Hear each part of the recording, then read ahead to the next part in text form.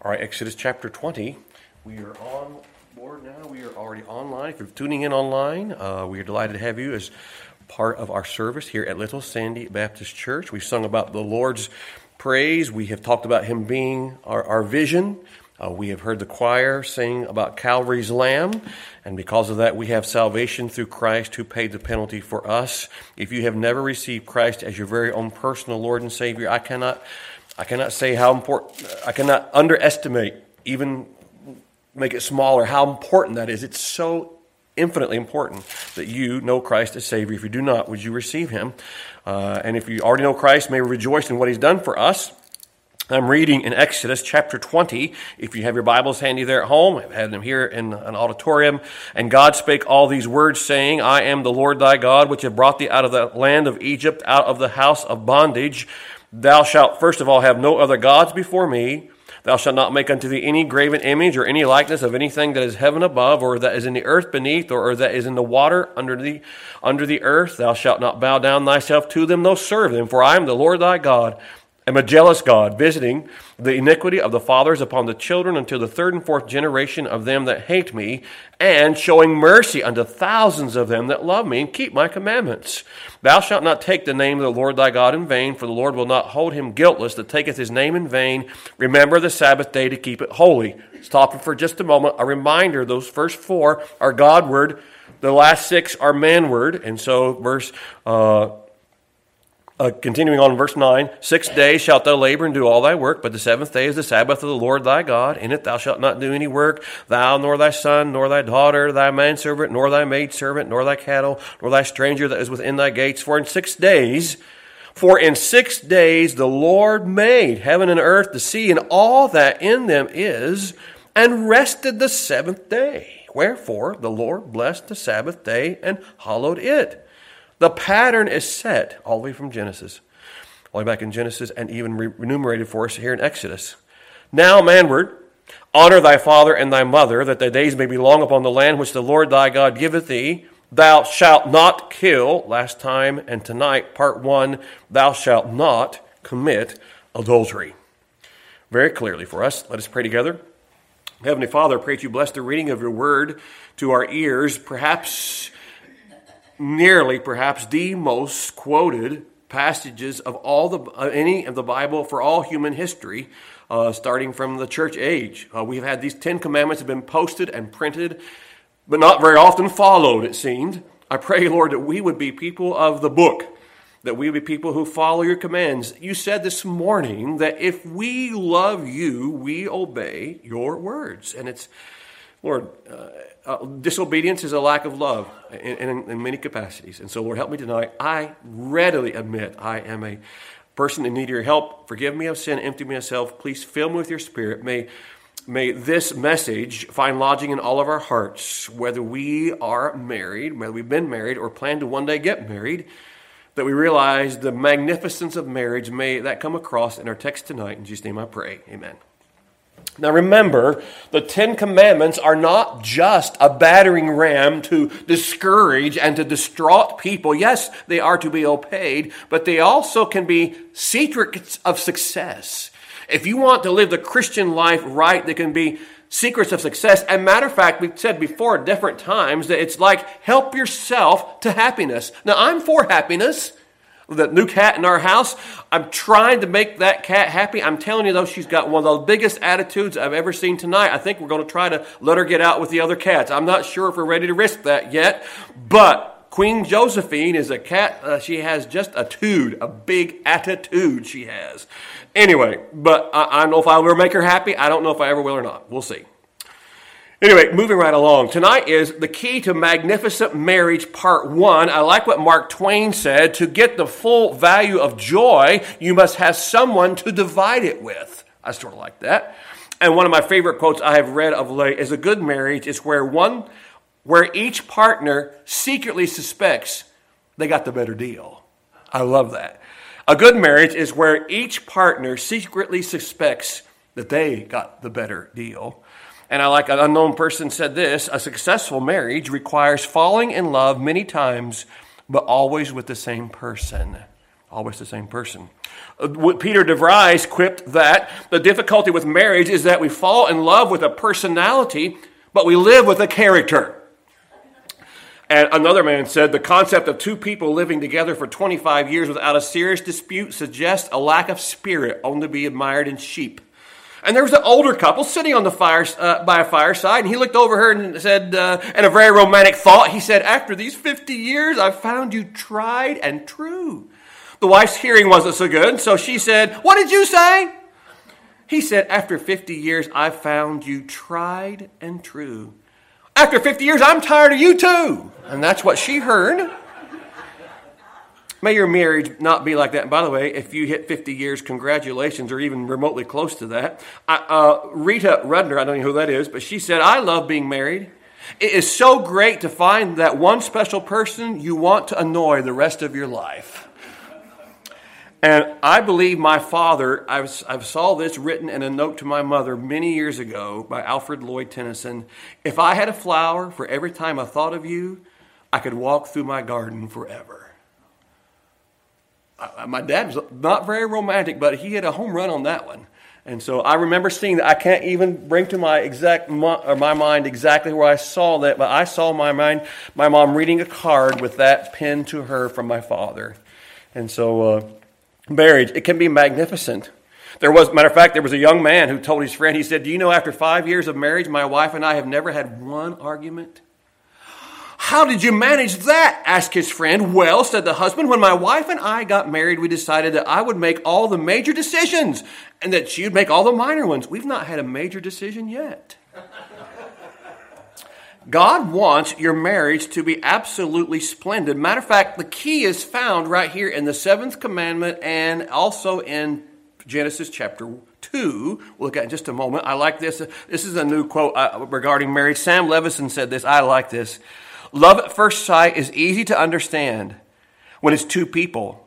But when two people have been looking at each other for a lifetime, it becomes a miracle. Love at first sight is easy to understand. It's when two people have been looking at each other for a lifetime that it becomes a miracle. And that's God's plan. By the way, our marriages, whatever marriage you are, whatever the marriage you're in now, whatever that, it is to be a picture of Christ and His church. That is the picture. We have strayed so far from that. But Christian, I'm telling you, it needs to be that. In the book, which I have, I believe, on my shelf somewhere. Of course, if you've seen my bookshelf, you wonder why I couldn't find it immediately. It's called The Myth of Green Grass by J. Allen Peterson. Tells the story of a woman who was at lunch with 11 other people, and they had been studying French together while their children were in nursery school. And one of the women in the group said, how many of you have been faithful to your husbands through your entire marriage? Only a woman at the table raised her hand. And that evening, the woman told her husband the story and added that she had not raised her hand, but she has been faithful. And he said, why didn't you raise your hand? She said, I was ashamed that I had been faithful, because everyone else had said, it's like the stylish it was to not have been faithful. I'm telling you, in America, we've made it a style not to do marriage God's way. It's like we can find any other people conglomeration we want to figure in, and however, but it's not the Bible way. It's something of, that's old passé. It's 46%. One survey of monogamous relationships said of the people said they had an affair. 46% of one survey. One survey said that 60% of all marriages in our nation will experience the effect of adultery. By the way, when there's been adultery, only 25% of marriages survive when a partner has been unfaithful. Well, God designed marriage for our enjoyment. And so instead of thou shalt not commit adultery, we're going to look at it from the positive side, how to have a magnificent marriage. That's part of it. By not committing adultery, it allows you then to have the side of a magnificent marriage. Thou shalt not commit adultery. Generations have come and gone, but the 10 commandments still are standing, and we do not break the commandments. We don't obey them. The commandments are set. The commandments are not going to be broken. Matter of fact, how long have they been in God's mind before the foundation of the world? How long will they be in vogue? For eternity. God's word is going to be something that lasts forever and ever and ever. Now, you're saying, but Pastor, I know we won't have to. We'll be obeying them because we're perfect from eternity future, which will be wonderful. But we say, you broke a commandment. Well, we're broken upon them. Can I tell you? America, the world, we are broken when we disobey His commandments. The commandment is to moral purity. It's a time to remind ourselves that God's laws don't need to be amended or revised or reinterpreted or revisited. All these, they need to be revisited, but followed what they need to be done. Interesting enough, it was in 15, I'm looking through the date, 1577? No, it was 1631. 1631, in a printing era. The Bible is called the Sinner's Bible. Actually, there's only 10 copies left in the world. But what happened was they forgot the word not. And it says, thou shalt commit adultery. And King Charles, true story, of the 1,000 original copies, he recalled them all. And again, there's only 10 left in the world today because he destroyed them. Now, can you imagine in 1631 how expensive it was to make a Bible, how long it took with the printing, even with the printing press. But the printers, Barker and Lucas, were called in to King Charles I. They were fined 300 pounds. Now, I can't imagine how much 300 pounds would have been back in the 1600s. And also, they revoked their printing license because they had just inadvertently forgotten the word not. And by the way, it was a year before it was found the mistake. Now, my wife, a year? It took them a year to find such a glaring error, and it was. That was called the Wicked Bible, the Sinner's Bible. By the way, also there was called the Breeches Bible, which I've actually seen an actual original copy. I was in Williamsburg, back when I was in New Jersey. A guy would come to Bible Truth, and he would work with us, and he had a house in colonial Williamsburg. And he lived in the downstairs and upstairs, but the first floor, you had to have period items. So when people come through into his house, they had to be, and he had an actual Breeches Bible from 1631 and had it on the shelf. He had muskets from the Revolutionary. He had, the man, he was very humble about it, but he was very well heeled, and he had all these. He had a table where Jeb Stuart and Robert E. Lee and 2 or 3 other big generals had sat around preparing stuff from the Civil War. He was a Civil War history guru, and he let us go into this house when people were in there and look around. He gave us a personal tour of colonial Williamsburg. It was magnificent because he knew all the things that you never hear from people who give you that tour. Anyway, he had a Breeches Bible. Remember Adam and Eve? They sewed together, put fig leaves together, and made themselves aprons. And the Geneva Bible, they made themselves breeches. And so that's where it comes from, the Breeches Bible. Just a little bit of Bible history there, just for your thinking. But here, the text is clear. The not is in there. Thou shalt not commit adultery. 1 John 5:3, for this is the love of God, that we keep His commandments. And His commandments are not grievous. They are for our health and happiness, really. Health and happiness, we'll see that in a few moments about the health-wise. Thou shalt not commit adultery. Thou shalt not actually means don't hurt yourself. In a book regarding marriage triangles, Dr. Lana Stanelli said these words, quoting, of those who break up their marriages to marry somebody else, 80% are sorry later. Of those who do marry their lover, which is only about 10%, about 70% of them get a divorce afterwards. Of that 25 to 30% that stay married, only half of them are happy. Having an affair is an invitation to an awful lot of pain and tragedy, and I figured from the original group, only about 1.5% remain happy. There's nothing good comes of it. So when God says, thou shalt not commit adultery, we need to write this law on our hearts that this is not something that's even in the realms of a possibility. If the law of God is only good on the outside, it will become a rule or a regulation, a restraint. It should be your heart's desire. I am not going to do that. The Great Wall of China took hundreds of years to complete. So large it's one of the objects you can see from outer space. They used to be able to race chariots, drive chariots on top of the Wall of China. But it was invaded 3 times shortly after it was completed. They bribed the gatekeepers. And the gates were swung open. They could come in. The gatekeeper, listen, the enemy wants to do is to bribe the heart inside you, if you would. The gatekeeper of our hearts is on the inside. The gatekeeper must be faithful, or the walls, the restraint, the laws of God's word will do us no good. Here's the directions. Now, you can either follow them or ignore them, but you're going to ignore them at your own peril. You're coming down the road. Bridge is icy. Now, and it's cold, and the ice is on the bridge. I'm going to just fly on through there, and whoa, they can't tell what's going to happen. But here, ignore them at your own peril.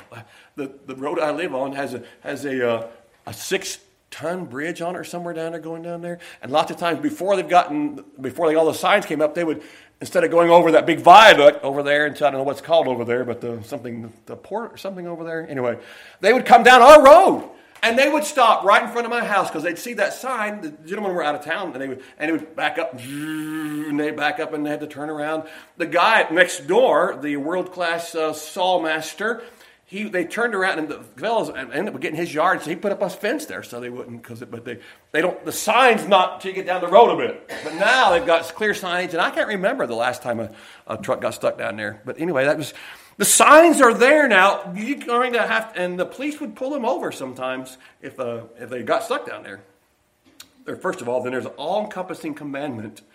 The seventh commandment deals with all forms then of immorality. In a nutshell, any physical intimacy, involvement outside of marriage, whether premarital, extramarital, is a grievous sin against God. Now, legally, adultery is called voluntary physical intimacy between a married person and a partner other than the lawful spouse. The Bible is a little broader interpretation of adultery. Voluntary physical intimacy between two people who are not married to each other. And so it's a pretty broad, Bible speaking. We know, the Bible is clear, any kind of intimacy, physical intimacy outside a man and woman with each other, married to each other, is out of bounds, according to God.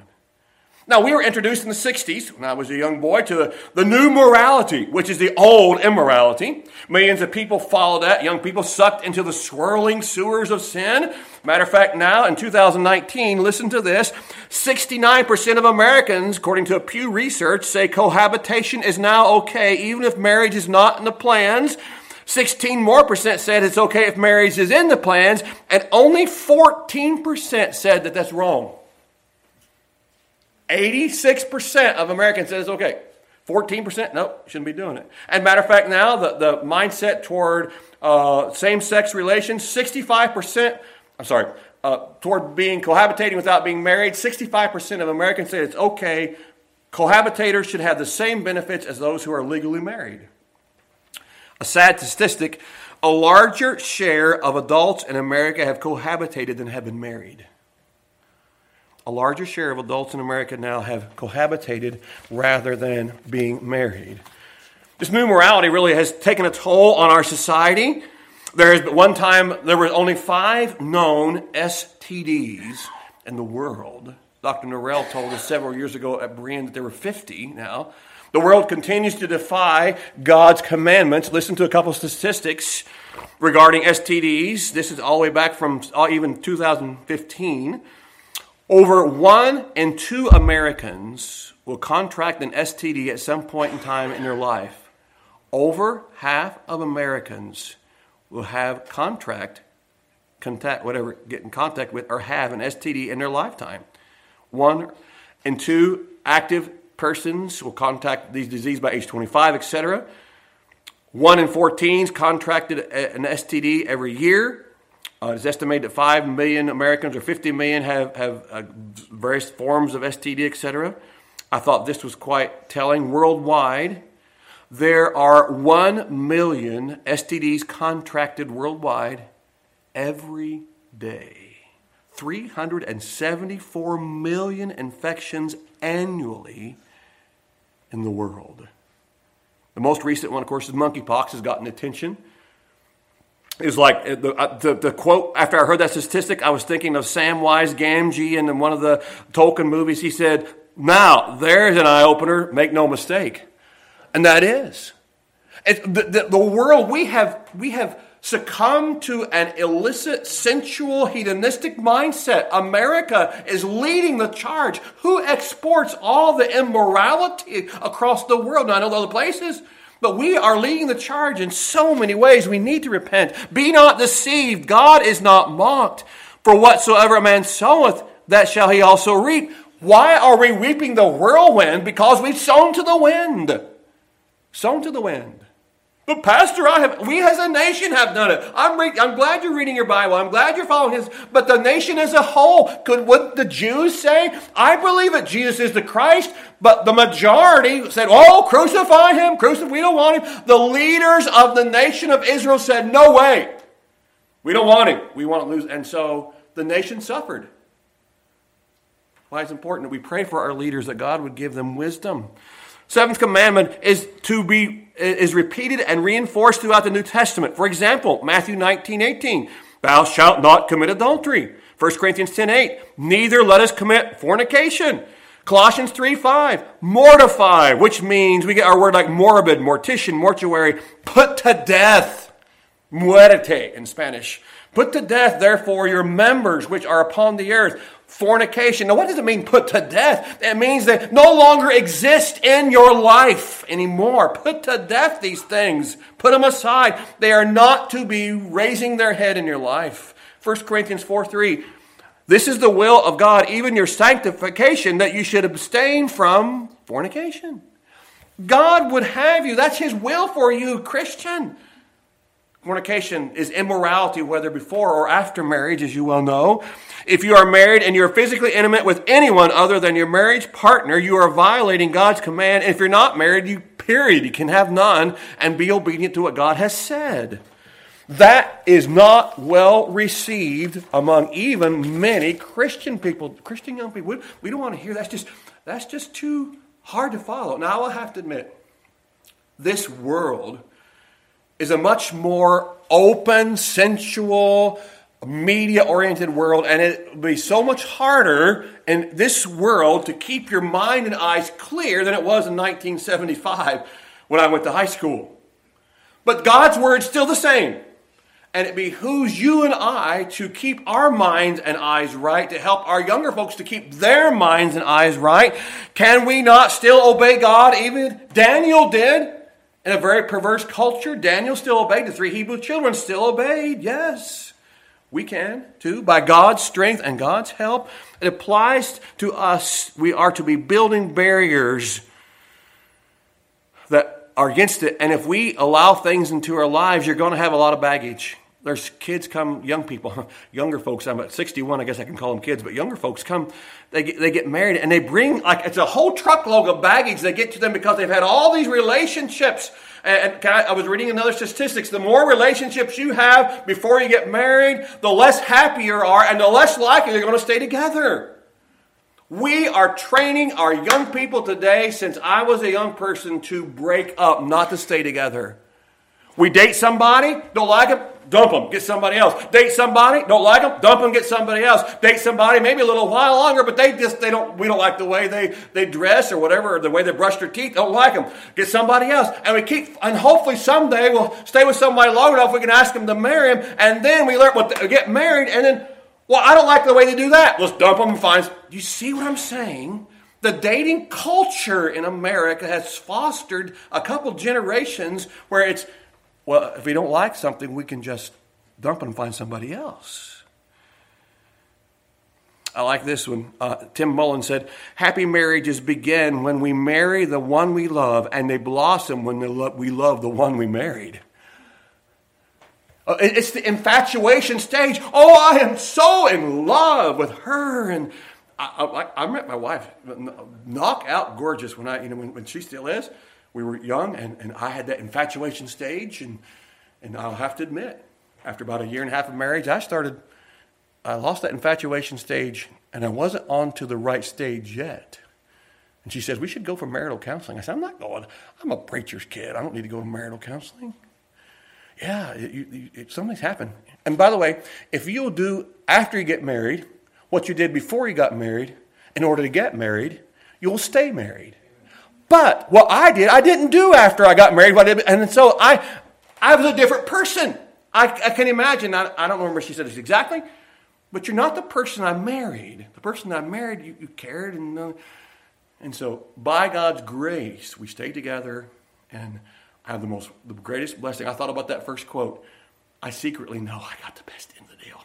I just tell you, I know I got the best end of the deal.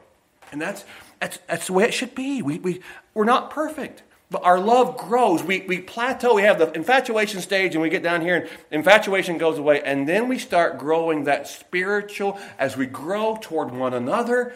I grow in the love for the Lord. She grows, and we grow toward each other as we're growing toward the Lord.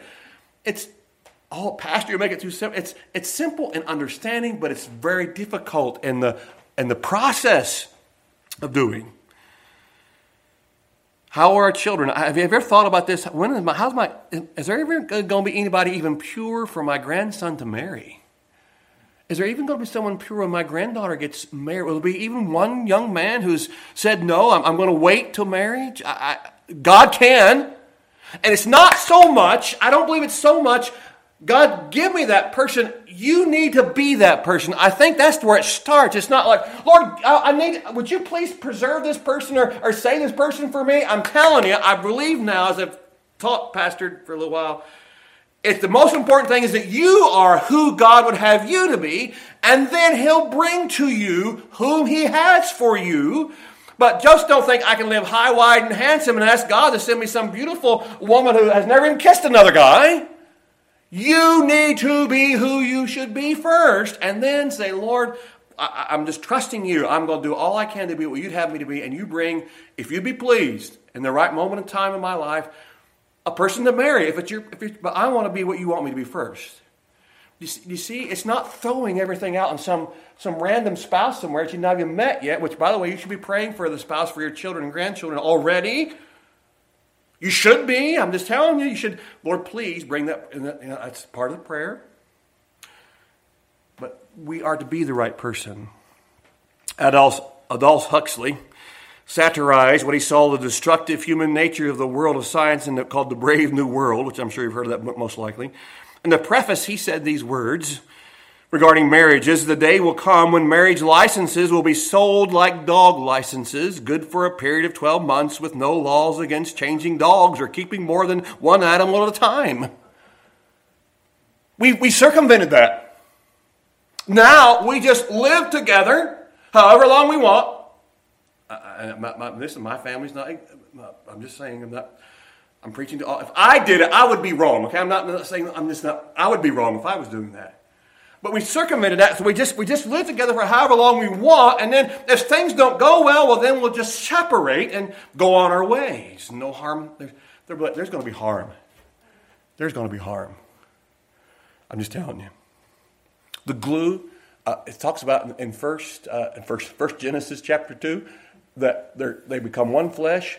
That's like glue. I was working on putting some cove molding in the bathroom, and that glue gets on there pretty good. And it's like gluing two pieces of paper and then trying to separate them without tearing.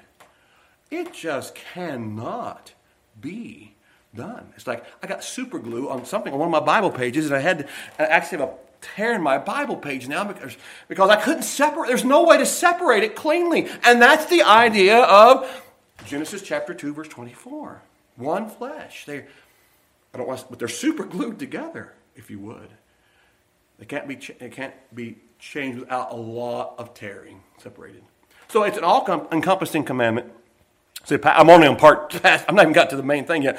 I know we got part 2 next week, and maybe part 3 the next, we don't know. The state of modern marriage. Huxley now wrote in 1932, it seemed impossible, almost 100 years ago, that this could possibly be that marriages was sold like dog licenses and good for only 12-month period. But what would they said in 1932 if I told you that men and women were allowed to live with the same sex and be okay? And now we've got polyamorous relationships in some cities in America as okay with equal. What is polyamory? 1 man, 2 women, 3 men, 5. It's whatever you want to be.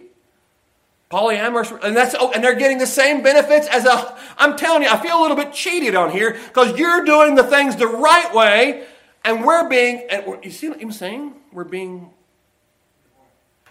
But it's still right to do right. Still right to do right. Even though we may feel, God is our master, not the government. And I know you know that, and we are to obey the government when they get in line with the Lord, but we are doing things for the Lord. And we are to do right. It was Bob Jones Sr., do right till the stars fall. And that is it. And we are to be doing right. So I can imagine, though, marriage licenses is still a little harder to get than a dog license, I think, but not a whole lot necessarily. But how about a driver's license? Compare for just a moment a marriage license, a driver's license. I was thinking today as I was studying this afternoon that when we got married, my wife and I, on December 28th, 1984, on December 26th, 1984, I don't think we had our license, I don't think we had our blood test back. And so I arrived on the 27th, or I called Stephanie on the 26th and said, we haven't even have our license. I said, well, we're just going to go ahead and get married, and hopefully it will come through, it'll be okay. Because we've got all these people coming in from out of town. But thank the Lord, I think it's like day before the wedding. That I don't know how, but we got what we're supposed to have. And so we were official. Woohoo! But there's that. But there's some things to get married. I'm not sure what it takes now. Blood test, possibly have a justice of the peace. You can probably fly to Las Vegas and be married in 10 minutes by someone there. Probably hop back on the plane and fly back home in one day. No real problem at all. But how about a driver's license? My goodness. I was talking with Mr. Bill later, maybe last year, about getting my CDL license, and I let mine go, and I've got completely go. So if I were to get my CDL again, I would have to do the testing. I would have to do the driving testing and get approved and all these different things. There's a lot of hoops to jump through to get that started again. And if you're doing your license, there's going to be a manual. You've got to have class. You have to go for driver's education. You have to get in the car with a police officer and be intimidated from the get-go and drive your car and make it through the first time. I was so grateful in Syersville. All the places were full. I did not have to do parallel parking. And I got my license without doing parallel parking. That's why I drive so terrible now. So I didn't have to do parallel parking when I get my license. Because sir, you don't have to do parallel parking. You passed. Woohoo! Yes. I failed my first bus test. I'll have to tell you that. It was over in Jackson. I took the bus up there, but I was working at Berean, and I tried to hit the back of those pylons, and I didn't go far enough up, and I tried to make the angle, and I just failed. You'll have to come back again, sir. You just failed the test. Really? Yes, sir. You hit a cone back there. Oh, man. He said, now next time you come, just take a bigger swing and pull in, and you'll be fine. I said, okay. But you see what we require, and marriage is the foundational part of our society. We should make it more difficult to get married and more difficult to separate. It should be difficult to do those things. Not difficult but in the sense of a hard thing to do, but there should be some requirements. Can you imagine for just a moment that if we had in America that every couple that wanted to get married, a man and a woman, wanted to get married, they would have to spend some time with a seasoned married couple who've been together for years, 40 years maybe, 35 at least, and they would have to have counseling. And this married couple would take it under their wing and help them to understand what marriage is about. And that was part of it. And to get your marriage license, you had to spend at least 3 one-hour sessions, or 5, or 30, 1-hour sessions with the couple. Don't you think that would sort of help people have at least a more accurate idea of what marriage? I thought when I got married, every day was going to be a piece of cake, and it was only going to get better and exciting, and I can't wait to get married. And then I found out what an idiot I was and how sinful I could be. And that really, you don't like to hear that. It's like looking in the mirror in the morning. I looked this morning, I don't need a haircut, but my hair was every which way, and some of it had to be loose because I've lost a lot of it, every which way but loose. And so there we are, and I don't want to see that. But it's just, you got to suck it up and look in there and comb that hair, except for a couple of us, at least on top, and at least one of us doesn't do much combing at all. That's okay. But that's just part of it. As we close, think for just a moment there's a couple on top of this mountain, and they're in the car, and they're wanting to get down to the Happy Valley. And so they've gotten married, and they're in this car, and there's a steep road as they go down. And they're starting down this road. And as they're going down this road, this newlyweds, they see a car in the ditch here, a car over the edge there, a car upside down here. And there's wrecks, these automobiles all along. And there's precipices and there's obstacles as they're going down the hill to the Happy Valley. The people in the other cars are broken and maimed, and the passengers they picked up along the way are also broken and crushed too. And the couples driving their cars thought that when they started down toward the happy valley, it was going to be wonderful and the easiest of all trips, but something has happened along the way. That's America today. We think it's a piece of cake. I think more than that even now, this is an older, I've used this message before, I'm thinking now it's just not necessary. Why do I get married? I can get everything I want without being married. Something happens, I don't have to worry about giving up my stuff. I got mine, she's got hers, or he's got his, and he's got his. And see how we've changed? We've changed. We need to have some compassion for those homes who have separated. We need to have some compassion. They don't need necessarily the wagging finger and the wagging tongue. They need someone to come alongside. Is there something I can do? I'm praying for you. Just leave it at that. You don't need to know all the details. You can say, I'm praying for you. I know you're going through a rough time. I am praying for you. Praying for you. Build some barricades. As they're going down the hill, we need to put up some barricades. These are just things you don't do. These are things you need to work with this. You need to go to the pastor for counseling. Do something. Find a Christian counselor, but you got to put and some obstacles. We've got to remove some obstacles in the way. We've got to help our young people to see that God's way is still the best way. If we don't do it, I can just tell you the world's not doing it. The world is bent on destroying themselves through an immoral lifestyle. It is the immoral revolution. And we also need to teach them how to drive.